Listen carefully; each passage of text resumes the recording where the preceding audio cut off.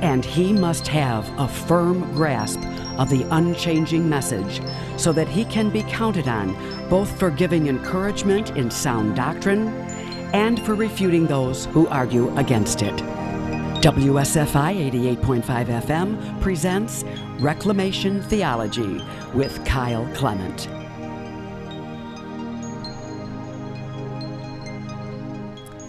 Well, hello and welcome to this May episode of Reclamation Theology with Kyle Clement. Kyle is loyal to the magisterium of the Roman Catholic Church and has been involved in the curriculum, consultation, formation of priests and laity relating to Catholic liberation and exorcism for over 15 years. He's a member of the religious association Societas Matris Dolorissime, which he founded with Father Chad Ripperger, who serves as his superior. He provides instruction, evaluation, case investigation, consultation, and ongoing formation for bishops, exorcists, dioceses, and religious institutes in the United States and beyond. And more recently, Kyle is one of the founders, I'd say he's probably one of the prime movers, but he probably won't say that, of the Liber Christo organization. So Kyle, welcome to the show.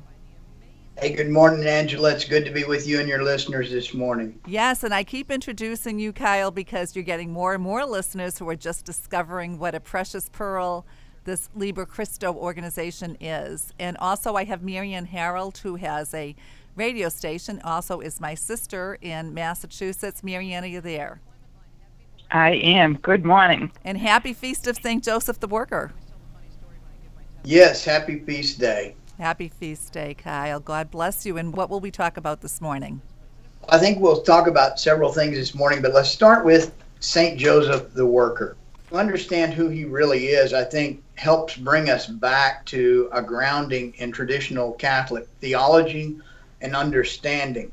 Now, please understand that in the last generation, for sure the last 50 years, Catholic identity has been militated against very, very strongly, both from within the church by the modernists and relativists, and from outside the church by those ecumenical, seemingly would work in the guise, under the guise of ecumenicism, and seek to diminish the Catholic identity. What do I mean by Catholic identity? I think that we do well to understand the Catholic identity. And I'll just make some observations, especially how the integrity of the Catholic identity has been subtly militated against in this country and is continuing to be militated against in this country. First, some observations. Very clearly, this is not a Catholic country. Deal with that however you want to deal with it, but it's not a Catholic country. It is a Protestant country. It is founded by predominantly and in large majority Protestants. It was founded on the concept of revolution, which is not a Catholic concept. And it has militated against the integrity or the monolithic universality of the Catholic faith. What do I mean by that? To be Catholic is one's primary identity. You'll hear people identify themselves as I'm an American Catholic or Catholic American. It's getting harder and harder to put those two words in the same sentence. And so I think that we're in a very unique time in history that it was not unlike the first century. And so, which is your political affiliation in opposition to your faith? Yes, I said that. I'm continuing to say that. What do our shepherds say?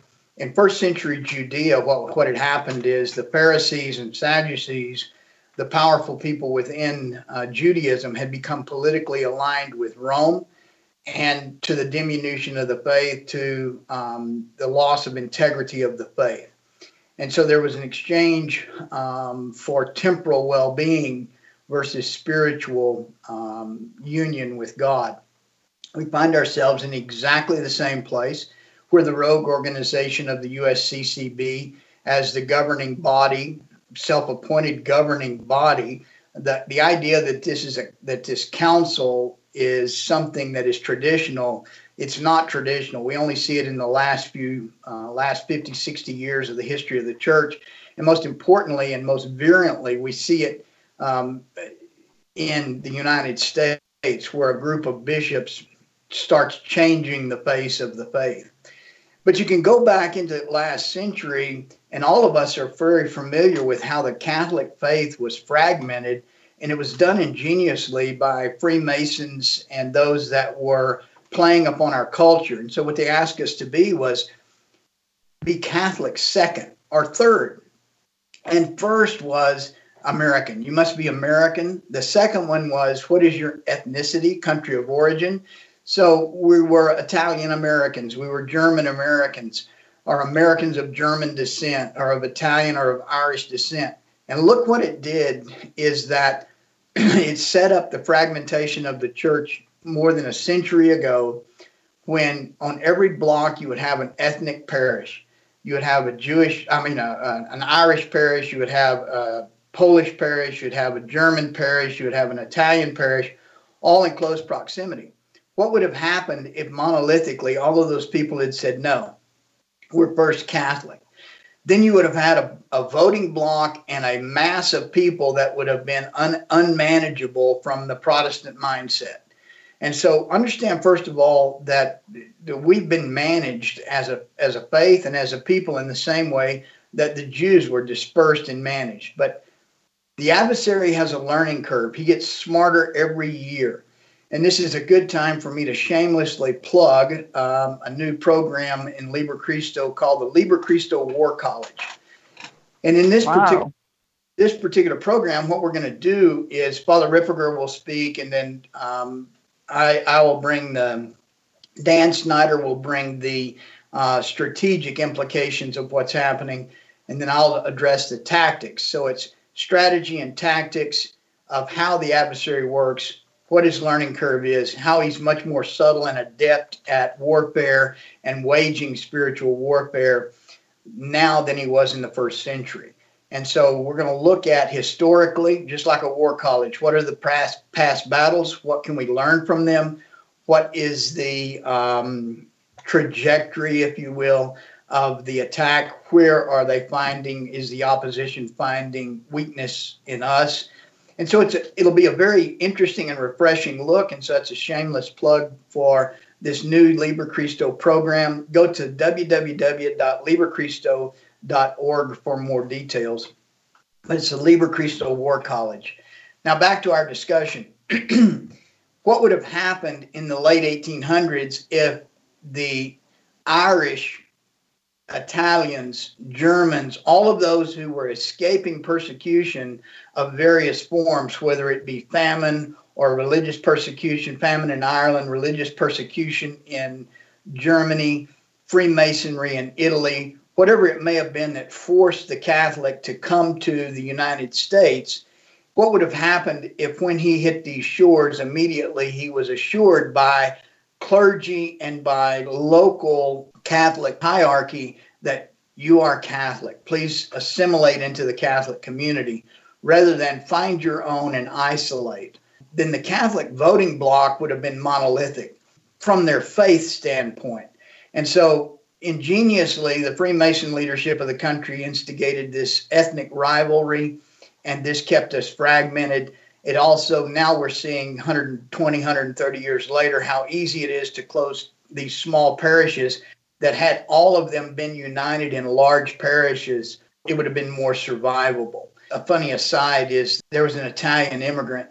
He came to New York and he wrote back to his family in Italy, the Catholic faith is so present everywhere. Every other street is named for Our Lady. And so as you walk through Manhattan, it's the fifth Ave. It's the sixth Ave. And so he was reading Avenue as Ave, a little ethnic humor there. The point that I'm making is that when we look back, we see what has been done to the faith, the integrity of the faith. And so that brings us to election year 2020. And so what happens is that if we don't vote our faith, if we don't understand the right order of the primary concerns of our faith, and we're going to get to this in the third part of this program, more poignantly, the unholy alliance between the USCCB and the government has to be brought to light. Follow the money. On this program, I've consistently asked for a Judas Maccabeus, someone to step up, a layman to step up, because we are in Hasmonean times. We are in the times where the rogue organization USCCB, which purports to be the voice of the Catholic Church in the United States, squelches the true church, which is the laity, which is the mystical body of Christ. It squelches it, and then it has an unholy alliance with the federal government to the tune of about $300 million just per year. Just follow the money. And so it's time for preservation of faith. This brings us to who St. Joseph really was. St. Joseph is known as the patron of the church, and rightly so. He is the steward of God's most precious things. He's the steward of the Blessed Mother, God's favored daughter and spouse of the Holy Spirit. He is the steward of the Christ, of the Messiah. And so there are devotions which say, and God entrusted him with his household. The magnitude of that, not only responsibility, but the honor that comes with it, gives us an idea of how we should revere St. Joseph. His words are not individually recorded because I would propose that his words are the words of God Almighty. Jesus himself says, if you know the Son, you know the Father. If you know the Father, you know the Son. St. Joseph's will is so much in comportment with God's holy will that they are synonymous. St. Joseph is the earthly father of Jesus. What better way to understand that St. Joseph discharges the duties and obligations, power and authority of fatherhood perfectly. And it's not that he's silent where he should be speaking. It's that his actions speak so loud that he doesn't have to speak with words. But who taught Jesus to work? Who taught Jesus to pray? St. Joseph. St. Joseph has been diminished like all fatherhood figures in recent times, most specifically by a teaching that comes out of the Jesuits, that comes out specifically out of the Jesuits. It's been fostered and pressed upon their young priests, who then pass it on because they're in a position of instruction in colleges and higher learning, even high schools. And so what am I talking about? This image distortion. Within the Golden Legend, and incidentally, if you don't have this book on your bookshelf, I would highly recommend it, the Golden Legend. And it is a collection of our Catholic traditions and understandings of our faith that goes back to the beginning. So it's a very, very good resource. But it clearly says that, and our church fathers understood that Joseph, if you follow his genealogy and you follow who he is, this Joseph was he who would be king. This is a man who lived a celibate life because he was the ranking member of the Davidic monarchy, had there been a Davidic monarchy. He was the man who would be king. Literally, he would have been, if the Pharisees and Sadducees had suppressed Herod and gone in search of the true Davidic king, the Davidic line, it would have been Joseph. Joseph was a consecrated worker. He was a carpenter. He was a worker of wood. The symbolism is just too rife to miss here. Joseph is working in reparation for the curse. If you will remember that in Genesis, God curses the land and says, because of what you have done, Adam, because of what you have done, you will now toil. By the sweat of your brow will you eat. I would propose to you, and so did the church fathers, that Joseph is living a life of reparation. He's living a life of labor because God had so deigned that we should labor. So what we see as redemption and the willingness to suffer in reparation for the sins of the whole world in the Son on Calvary is preceded by his Father spending a life of labor. I think that this is one of the key points that we miss modernly. Joseph is of a mature age historically, but the Jesuit deformation of Joseph would have him be a young man about the age of Mary, that the two of them were actually involved in a courtship that was set aside when Mary becomes pregnant by the Holy Ghost. I cannot speak enough about the evil and disorder of this deformation of who he really was. Modern movies disparage both Mary and Joseph and the understanding of exactly who he was and what he did when he took Mary into his home. Why Nazareth? Why this distant spot? Nazareth means the branch. It was a community that was named for what it was. And that was a group that had distanced themselves from the temple. They had distanced themselves from the temple because the temple had become a place of corruption. The temple had become a place of illicit sacrifice, of corrupted clergy, of corrupted politicians, and the unholy alliance between politics and priests. And so they had distanced themselves to Nazareth and were living in a remnant community in Nazareth. I think that to understand what was happening in Judea at this time and Samaria at this time is analogous of our country. And so one of the things to realize is that when Israel was right with God, and they were unassailable, they were absolutely invincible, is when church was state. It's when church was state, meaning that all governance, state, was in accordance with church, which was covenant. Covenant relationship with God preceded man's relationship with man. Very simply, to see church and state in this way is to see the Decalogue in functional application.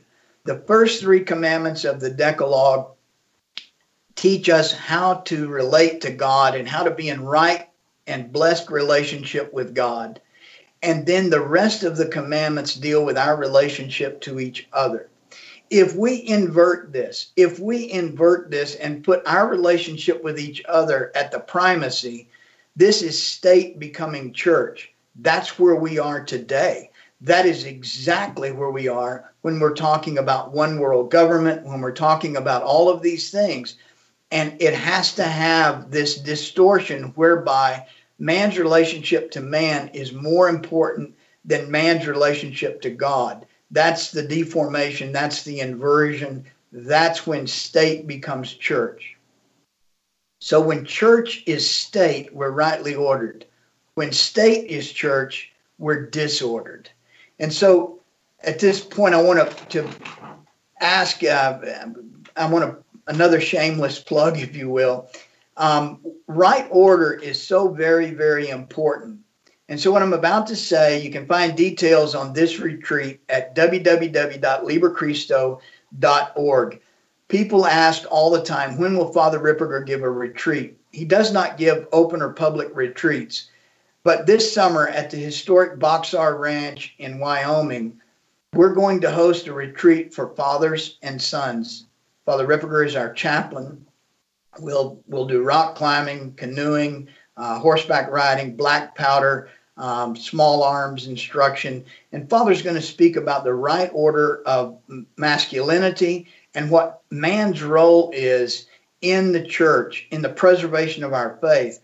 And there's no better example than St. Joseph. He'll be the patron for this retreat. But this is a very, very unique opportunity for fathers and sons to go to the mountains in Wyoming and spend a week with Father Ripperger and the rest of us learning these masculine skills or masculine attributes, both spiritually and physically. And so that's something, the details are at www.librecristo.org.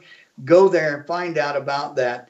But I would ask, I'm about to stop the section on St. Joseph, on who he was, on church and state. and the right order of that. So if there were questions, Mary Ann, Angela, if you've got observations, let's look at them until the half hour. I think that's such an awesome idea about that meal retreat. I am so excited about that. What is the date of that again, Kyle? I wish I were a man. Go ahead. When is that going to be? It is in July, and I think, well, go to the website and look, because they'll have the right date, and anything I tell you, I'm not reliable on dates. Okay. But it is in Will July. do. Would they ever do something like that or consider something like that for women? A retreat for women, Father Ripperger and yourself? Because women, I find, are really at the forefront, and I am ashamed to say it, like in our Legion of Mary adoration teams.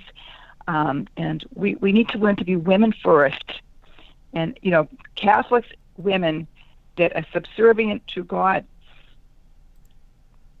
that's another thought for the future anyway. But I just got so excited about that idea about the men's retreat. Hey, guess what day and we're trying to get sorry. We're trying to get a group of people to pray that. I decided after I heard you say about the prayers, the deliverance prayers in that organization, to see if we couldn't get a group of people that would like to pray those prayers every day. And I need to order some books. So I'll talk to you about that later. But you are such an inspiration to us in Boston. I can't tell you how depressed we are here. It's just exciting to have something beautiful like that to look forward to, Kyle. Thank you. You're most welcome. Thanks be to God. I think that we've talked about, and I'll just be very frank, we've talked about the women's retreat, and here's what we ran into with regard to women's retreat, is that we really want to do that. We think it has a real place, but the virtual conference is probably going to be more realistic, simply because of the restrictions of the vocation of motherhood, especially with multiple children in the house. And so we're looking at a virtual conference. If you think that has legs, or if you think that has merit, give us some feedback on length of conference and format, because we recognize the need, but we need some help in putting it together structurally. And so, you know how this works in the Catholic Church. If you think it's a good idea, you just became head of the effort. Right. I have a group, and we're now doing a Legion of Mary meeting on Zoom, because our churches are closed, basically. And we have women that would love to do that are big organizers. So maybe afterwards, I'm thinking of Annette, who I told her we were asking you and Father Ripperger to come to Boston to do a conference. I think she's the perfect person, very organized. And there are a lot of people out there that would love that, and you can't come soon enough. I think virtual is the way to go for the women. Yes. I do too. What do you think, Angela? Yeah, I think the man's retreat is the right direction first, because yes, that's as men go in the church goes. That's what we need, is men standing up for the church, defending the church, praying with their families. And Kyle's cited a lot of data about if a father's praying with his family, what happens to that family, and if he's not, what happens to that family. But I just want to say, Kyle, guess what date it is in July? What is it? It's my favorite, July 13th, Rosa Mystica. There you go. What a powerful day to start this. You know how she was reaching out to her priests. Right. I think that the right ordered masculinity and the right roles. And you said such an important quote, and that is how the men go, how the church goes. We need to, as men, step forward against all the opposition, especially opposition from clergy who are compromised in their masculinity. We have to address this. We can't keep walking around it. We can't keep ignoring it. We absolutely have to address it. Again, the call goes out for a Judas Maccabeus, for a layman who is willing to lead this effort. Because right now, all somebody needs to do is raise the standard, and the men will come to you, because at this point in time, we've taken about all we can take as a church, and it's time for the men to step up and do something. And Kyle, that's where I met you, was at a men's movement with Men of Christ in Milwaukee, and what Kevin has done there, Kevin O'Brien. I mean, every year you go to those conferences, it just shows that men are so hungry and so open to restoring this proper order of masculinity in the church and in their families. Bring up a great point, Angela, and I think that where the men's conferences are is another thing that we need to address, and that is this is, when you rally the troops, when you call the militia to defend the homeland, everybody rallies, but then you got to go do something. And so the time for rallying is over. It's now time to go do something. It's now time to march. And so these guys have done a great job rallying the troops. They've done a great job building the momentum. Now it's time to go somewhere, men. And I'm speaking, Kevin O'Brien is a wonderful guy, just a great guy. I've been in his home. You mentioned him. I think he's one of those candidates for Judas Maccabeus. I think that there's a lot of guys out there who are candidates for this, and it's not a single individual. I think all you guys get together and say, all right, we've rallied the troops. When you've got I spoke to 3,500 men in Milwaukee. That's huge. That's fantastic. Now let's go do something. Right. We started a Courageous Catholic Award last year, and we'll do it every year from each of the dioceses in which we broadcast, and Kevin was the recipient for the Archdiocese of Milwaukee. But when I last spoke with him, he was almost building a league. So what they were doing was they were saying, okay, we have Men of Christ. We're going to go vertical, right? We're going to try to get as many men's groups in the different parishes as we can. But then he was going horizontal. And he was on the phone trying to build relationships and kind of almost like the NFL, building that league of men's groups so that they could do exactly what you were talking about. But I do want it, not to put a damper on it, but one of the things we're experiencing here locally is there's a great balancing act going on between what's viewed as obedience to the church and the infrastructure and evangelization of the faith. So here in the Archdiocese of Chicago, for example, every church is locked. You can't go to church. The sacraments, I think they're trying to do something where 2/3 of the deaths here in Lake County have been in nursing homes, but you can't get in a nursing home, so you can't give them last rites. I think there's a couple priests now that are trying to organize something that they'll actually go in and give last rites where they can. But again, we're organizing a procession, a rosary Eucharistic procession in cars, so that we will do everything that the governor's asking as far as social distancing. And the last I heard, the coronavirus couldn't get from one car to another. But even there, Kyle, there's two spirits of fear. There's a spirit of fear of retaliation, whether it's justified or not, that the church, for some reason, the church may not support a rosary on the feast of St. Michael the Archangel, asking him to defeat the virus like he has in the past and open our churches. So there's a fear that idea wouldn't be embraced by the hierarchy of the church. And then there's a different fear. There's a fear that I've talked to so many people, they haven't been out for 45 days. They're in their houses, maybe they go to their backyards, but they're afraid to go from their house into a car, go for a ride, pray the rosary on a beautiful day, and go back to their house in a car with no external human They still think that's going to be a health concern. They've been brainwashed. I don't know, Kyle, what do you say to keeping the laity on eggshells?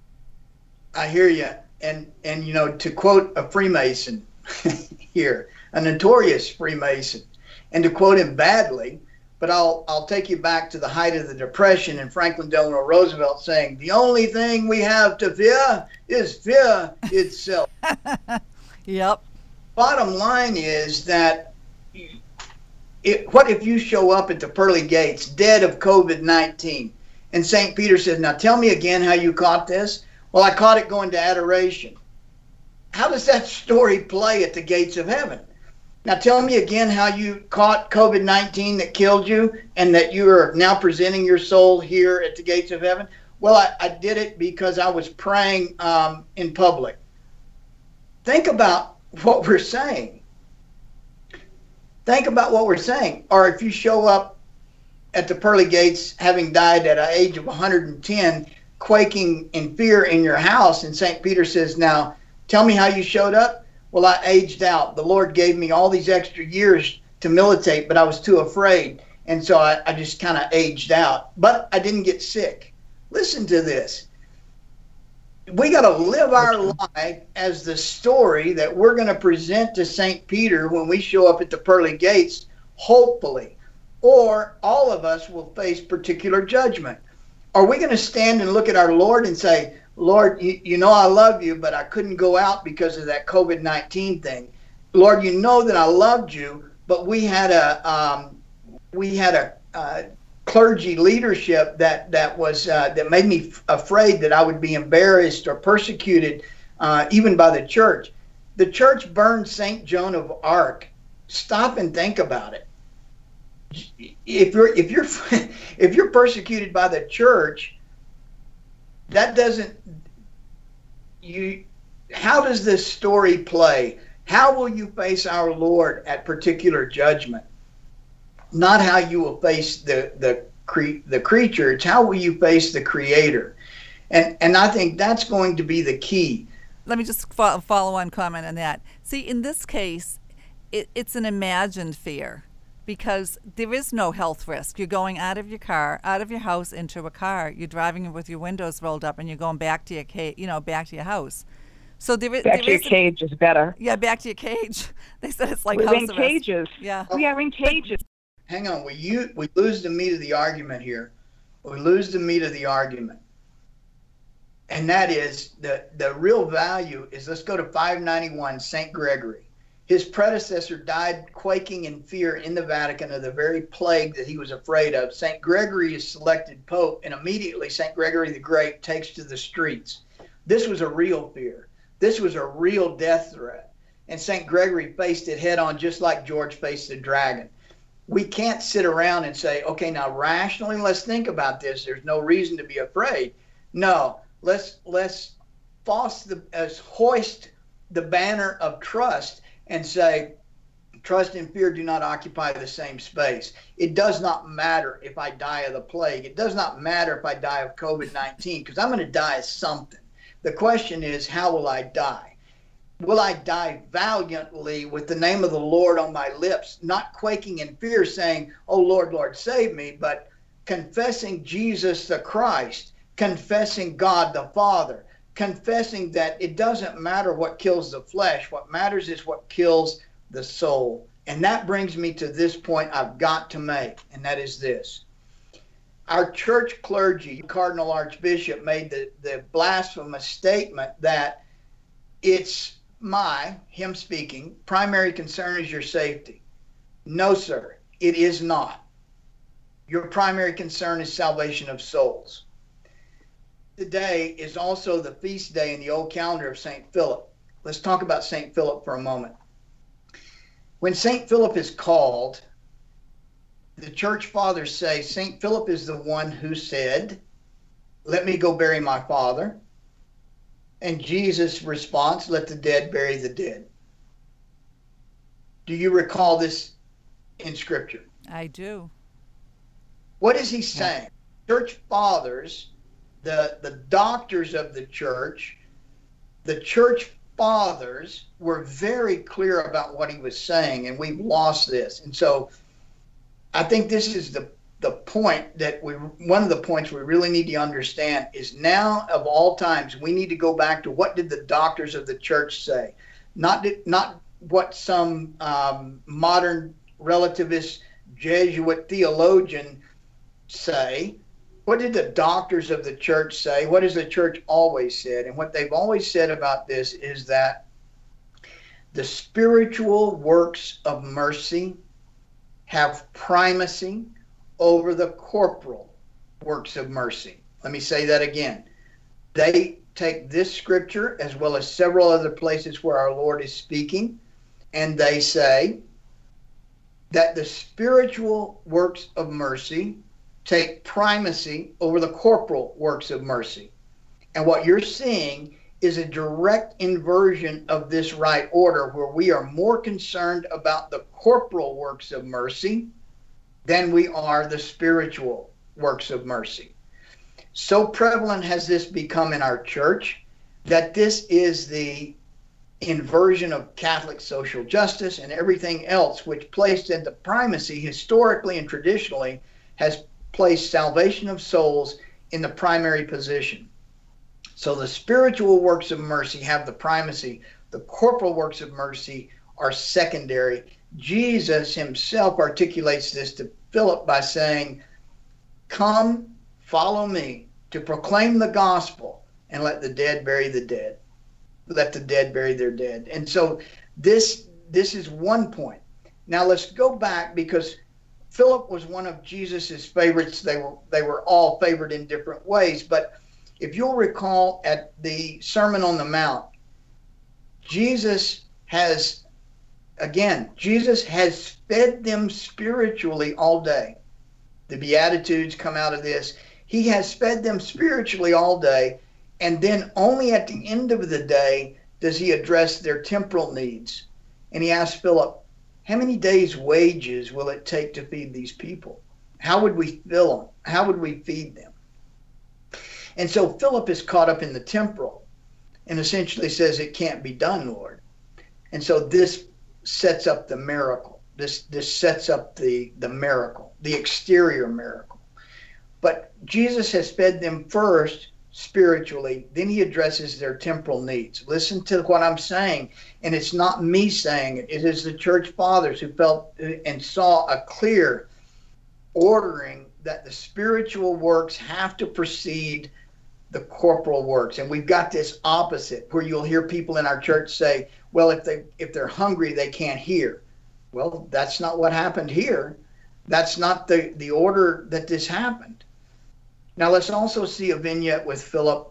He comes to Jesus and he says, there are Greeks who want to meet you, who want to meet the Christ. And the language is very important, because when it says there are Greeks here, they're there for Passover. They've come, they're seeking God. And when they want to meet the Christ, the anointed one of God, now Jesus says it's time for the Passion, because the Greeks, representing all the Gentiles, are now coming to see the Christ. Now they're now coming to God. And so Jesus now says, it's now time. It's now time for the sacrifice. It's now time. So Philip brings them to the Christ.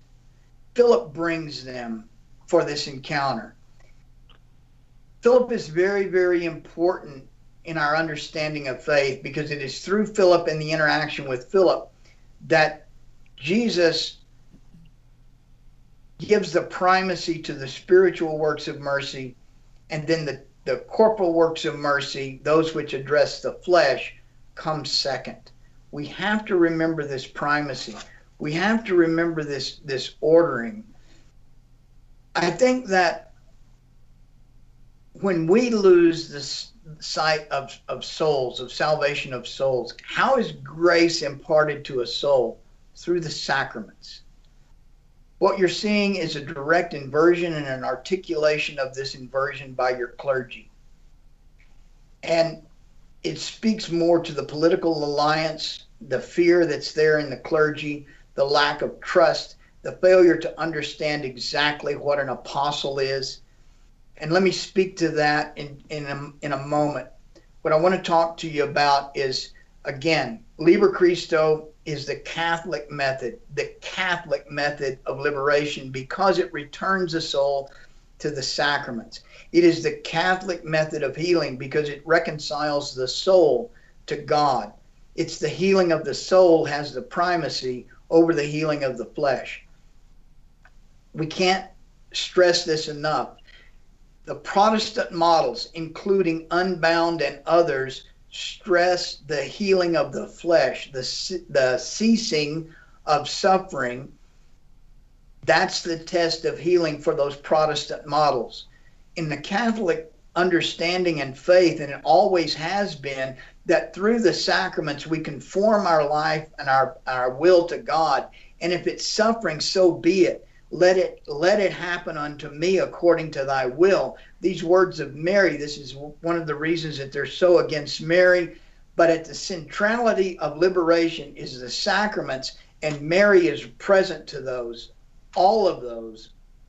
I think that this is such a key for us in our Catholic understanding, is that we have to place the primacy on all of our activities on the spiritual works, and then the secondary focus is on the corporal works. Liber Christo, the details at www.liberchristo.org. Liber Christo will host our second annual conference.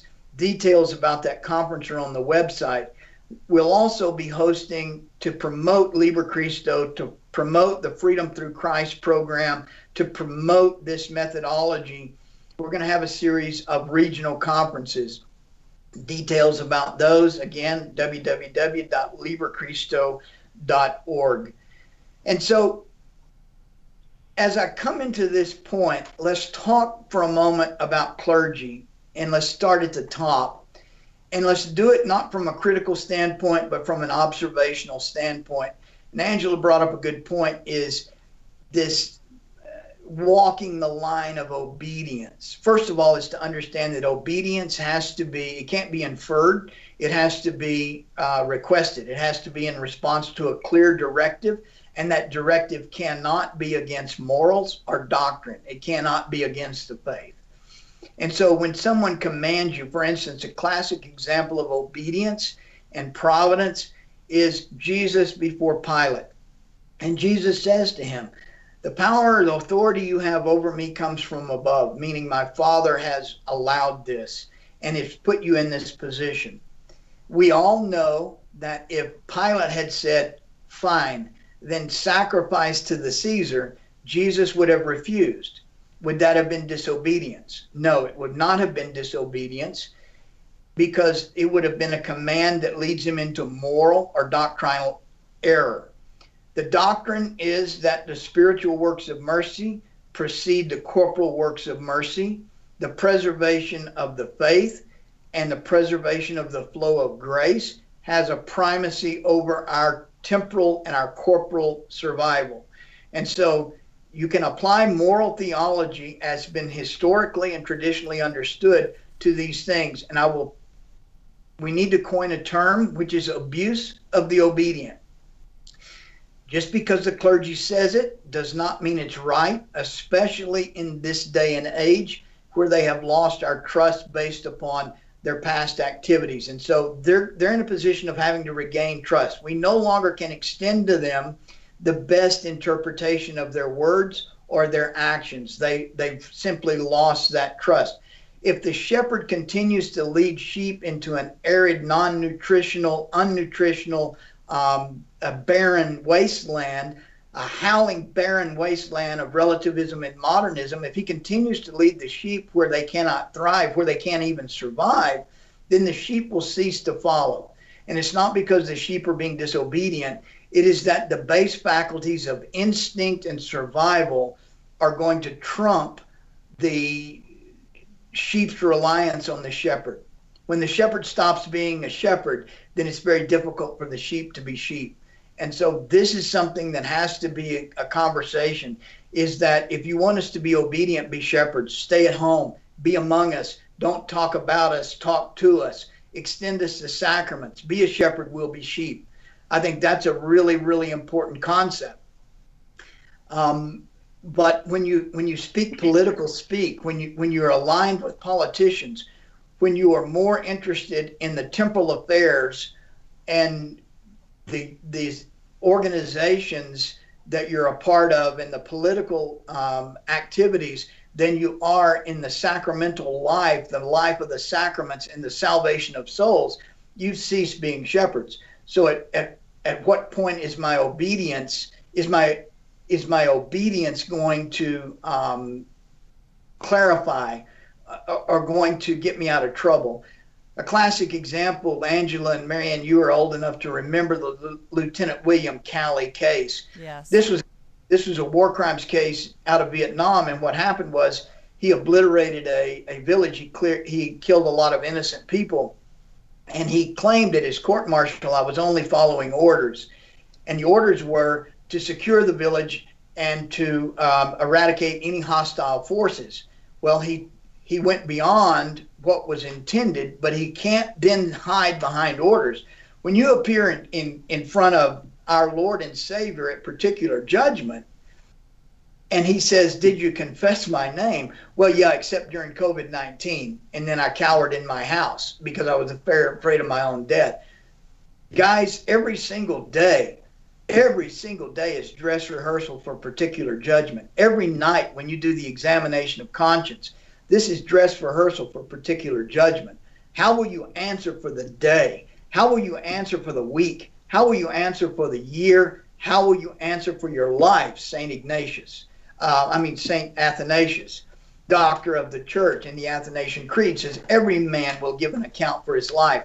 How are you going to account for the 45 days of COVID-19 that you've been self-imprisoned because you are quaking in fear? Where is the trust? Where is the trust? Now, this brings me to this final comment on the clergy, and that is this. Let's follow Peter. Jesus selects Simon.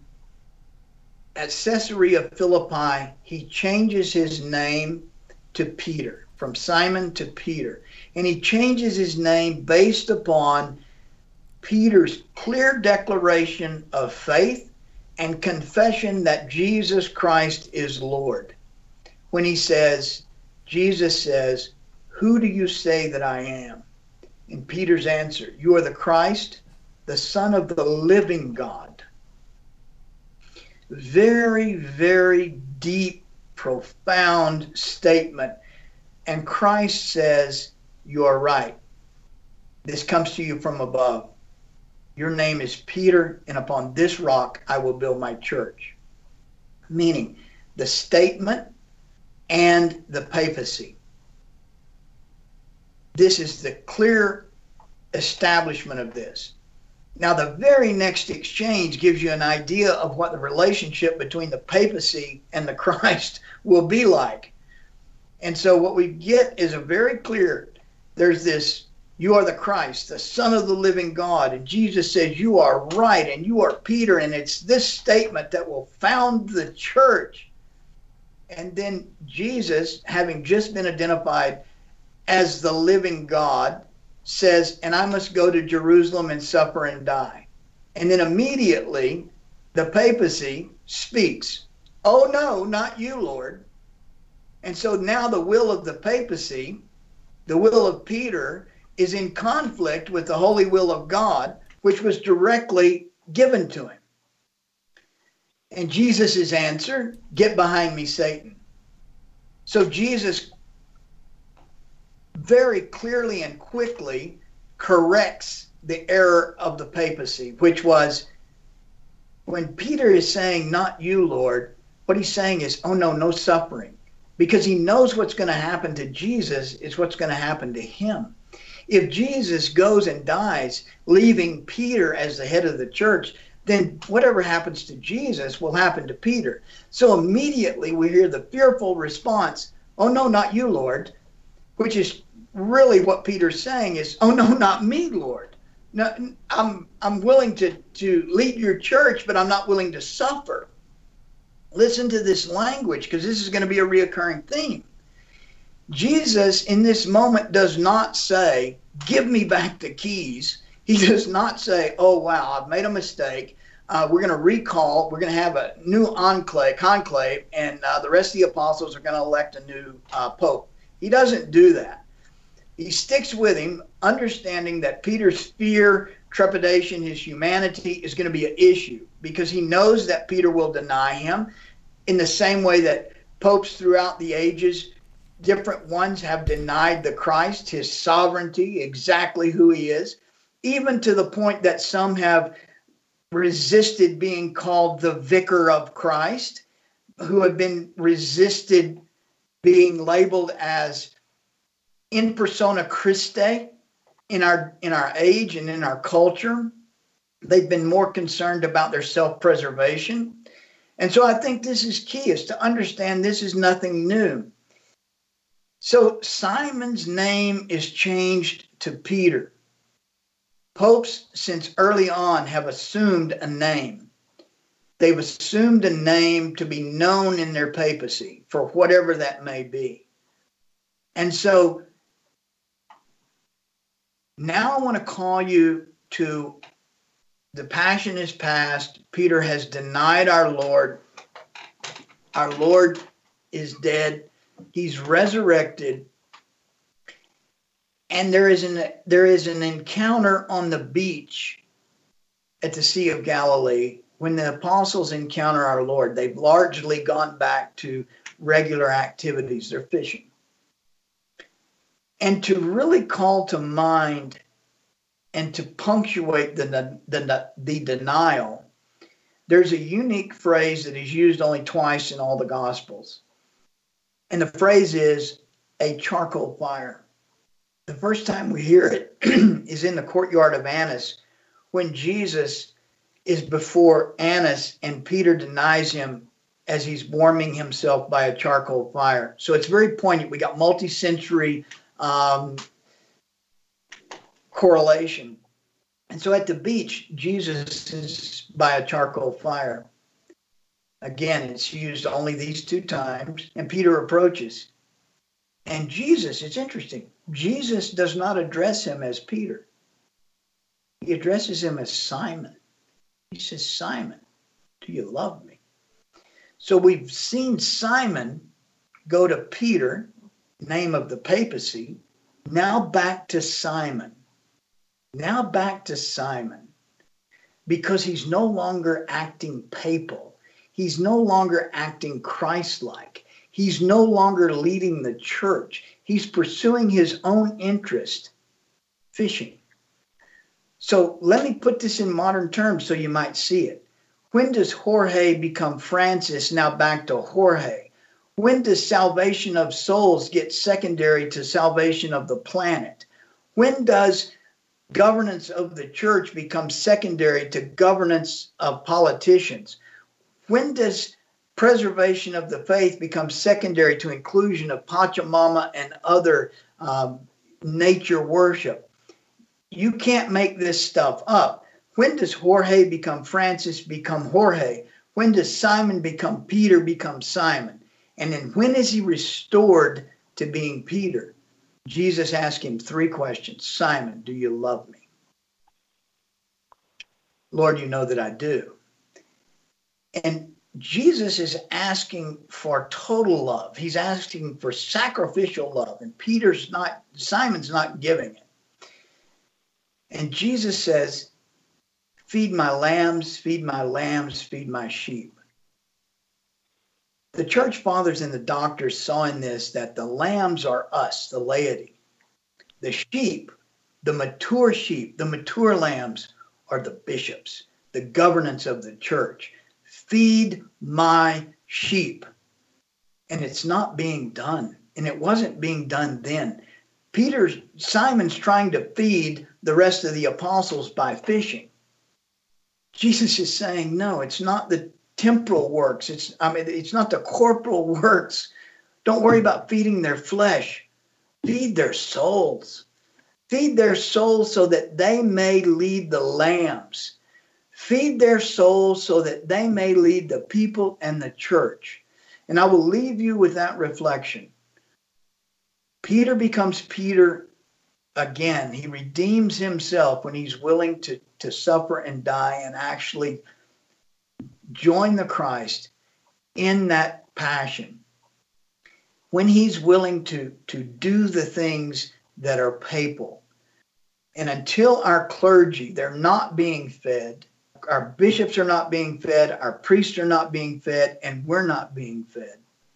We must pray that this Holy Father become a father and not a politician. That's the reflection on St. Joseph the Worker. Roll up your and go to work.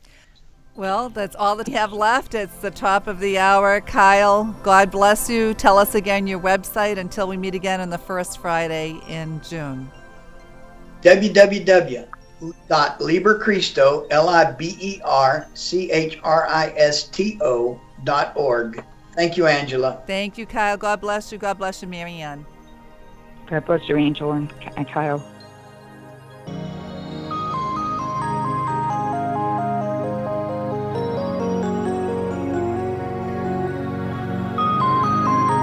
You have been listening to WSFI 88.5 FM, Reclamation Theology.